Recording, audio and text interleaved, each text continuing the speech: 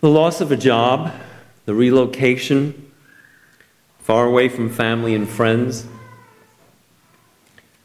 a failed romance, or the discovery that a true friend is really a fair-weather friend, often results in a profound sense of loss.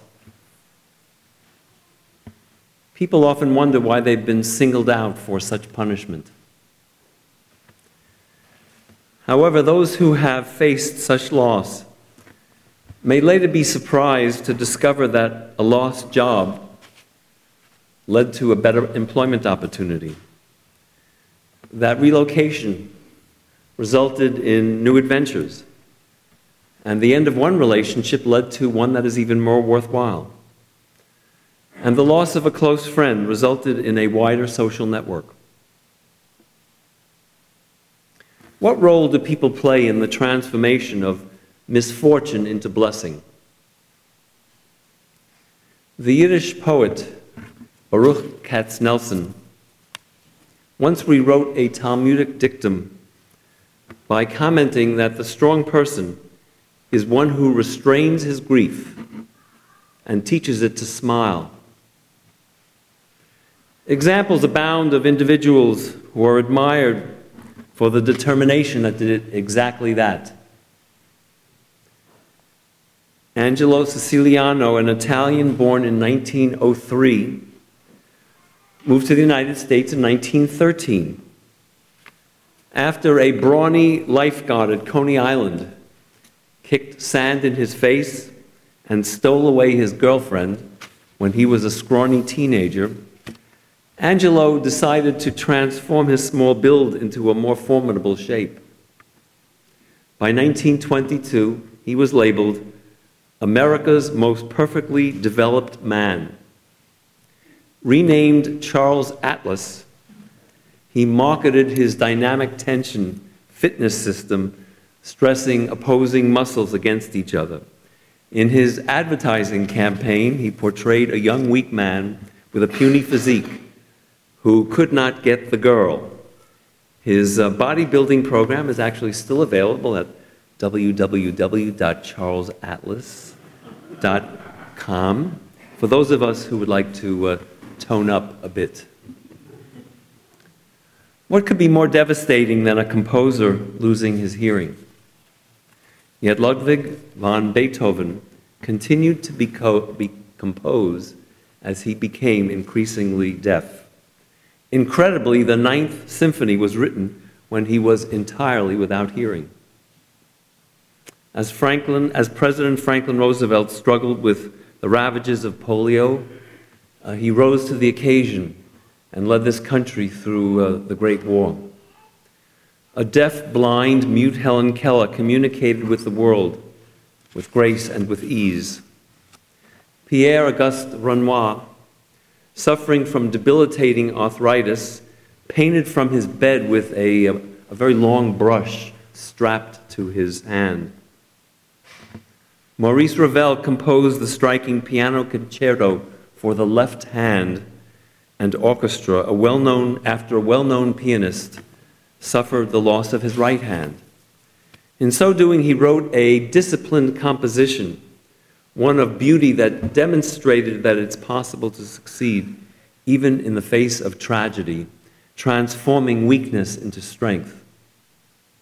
British poet William Ernest Henley, struggled with the effects of childhood tuberculosis that forced him to write from bed. His inspiring words speak powerfully to all who wish to overcome obstacles. It matters not how straight the gate, how charged with punishment the scroll. I am the master of my fate. I am the captain of my soul. Jewish custom provides a paradox that demands exposition. Jacob, the protagonist of Vayishlach, this week's Torah portion, struggles with a nameless night creature, and that struggle results in a wounded hip that causes him to limp for the rest of his life. Yet he emerges with his name changed from Yaakov to Yisrael. the name ultimately assigned to the Jewish nation. We call ourselves Yisrael after a disabled patriarch. In sharp contrast, a disturbing biblical passage concerns the ritual status of physically imperfect individuals. The Lord spoke further to Moses, "Speak to Aaron, saying, 'No man of your offspring throughout the ages who has a defect shall be qualified to offer the food of God. No one at all who has a defect shall be qualified. No man who is blind, lame, or has a limb too short or too long.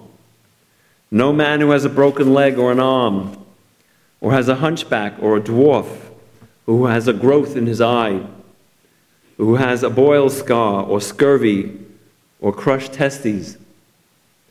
No man among the offspring of Aaron, the priest, who has a defect shall be qualified to offer the Lord's offering by fire.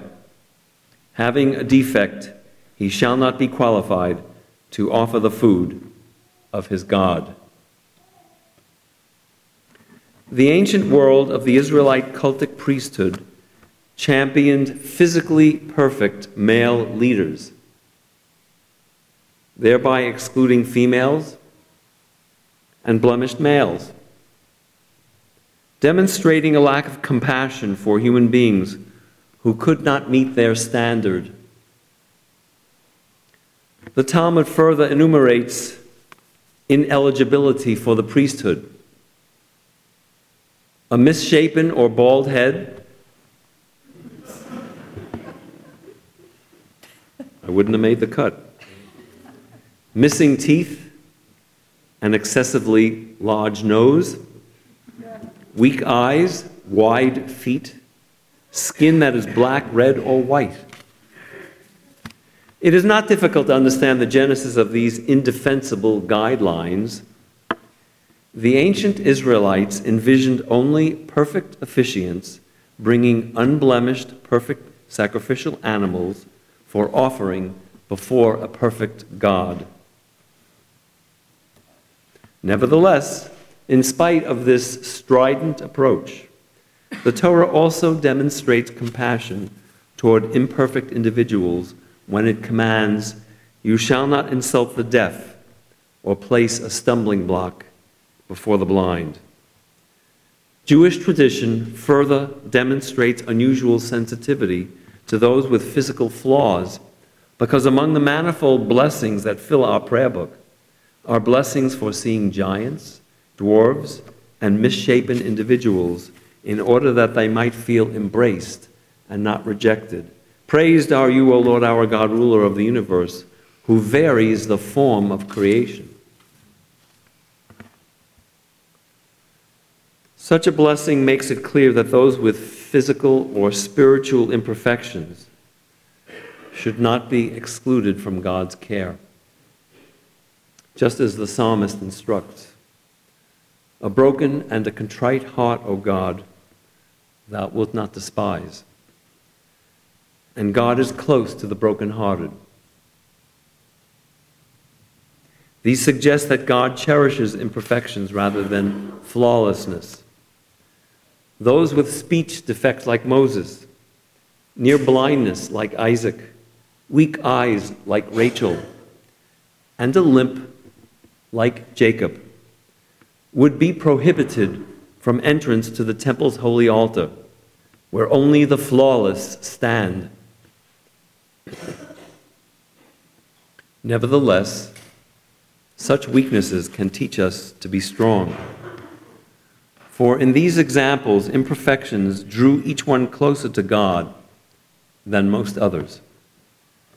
Not only our matriarchs and patriarchs, but everyone carries hurts, limitations, obstacles, shortcomings, blemishes on the inside, even if they are not visible on the outside. No one is exempt from such heavy burdens and such silent sorrows. Whereas the modern reader of the Torah may not agree with the biblical attitude toward the burdened and the flawed, and it may be difficult to understand why the biblical author excluded the lame and the broken from priestly service or entry into the holy space. These disturbing words help us understand that such priestly requirements can be seen as subverting human compassion and equality, because I believe that God treasures every human being. A man whose son was severely disabled once asked why a perfect God creates a disabled child. After all, he reasoned, does the text not remind us, Hatzur tamim pe'alo, the rock, his work is perfect? His response to personal tragedy is illuminating. He concluded that when God brings a child like this into the world, the perfection he seeks is in the way that people react to the child. Nevertheless, a loving God portrayed as perfect, but who creates imperfect human beings, can be an obstacle for the physically challenged and their families. Have you ever wondered why our matriarch Leah is included in the traditional Shabbat blessing given by parents to daughters? May God bless you like Sarah, Rebecca, Rachel, and Leah. After all, does a blessing that appears to ask God to make a child unfulfilled, unhappy, unsuccessful like Leah offer anything instructive? What kind of blessing is it to ask that a daughter be like Leah? What trait did Leah have that a parent might want for his or her child? From Leah comes the model of resiliency. We do not always get everything we want in life. Nevertheless, there are still rewards and ways to achieve happiness. Leah is to be admired and emulated for her ability to endure rejection, to be able to go on even in the face of adversity and personal failure. Whereas parents hope that their children will live chosen lives, when things do not work out as planned, the ability to carry on with dignity and strength is to be admired. This quality demonstrated in Leah, the mother of 6 of the 12 tribes, 1/2 of the Israelite nation, is a characteristic to be emulated by those who wish to live meaningful lives, no matter what resources or endowments they have been given. In spite of all her unhappiness, Leah shouldered her burdens, found the good in her life, and discovered rewards for endurance and for faithfulness. Those in positions comparable to that of Leah can identify with this icon for strength that emboldens and empowers those shunned aside. Struggle and dreams are at the center of Vayishlach. Jacob's fitful dream enabled him to reach for the divinity in him. Jacob's dreamlike struggle with a nighttime being left him wounded but changed. Instead of fleeing from confrontation with his dishonorable, self-important past, he held on to his adversary, demanding a blessing and refusing to release him until his demand was met. As the sun arose, Jacob, now a blemished man, blessed by the nighttime being, limped away, not in defeat but in triumph, rechristened Yisrael, Israel, one who struggles and prevails. Israel modeled the way for our scars to become badges of honor, and that is why a Hasidic custom includes the story of Jacob wrestling with the nighttime being at Havdalah each week. It reminds the listener that it is through struggle, it is through blemish, that we can be made strong in the coming week. Shabbat Shalom.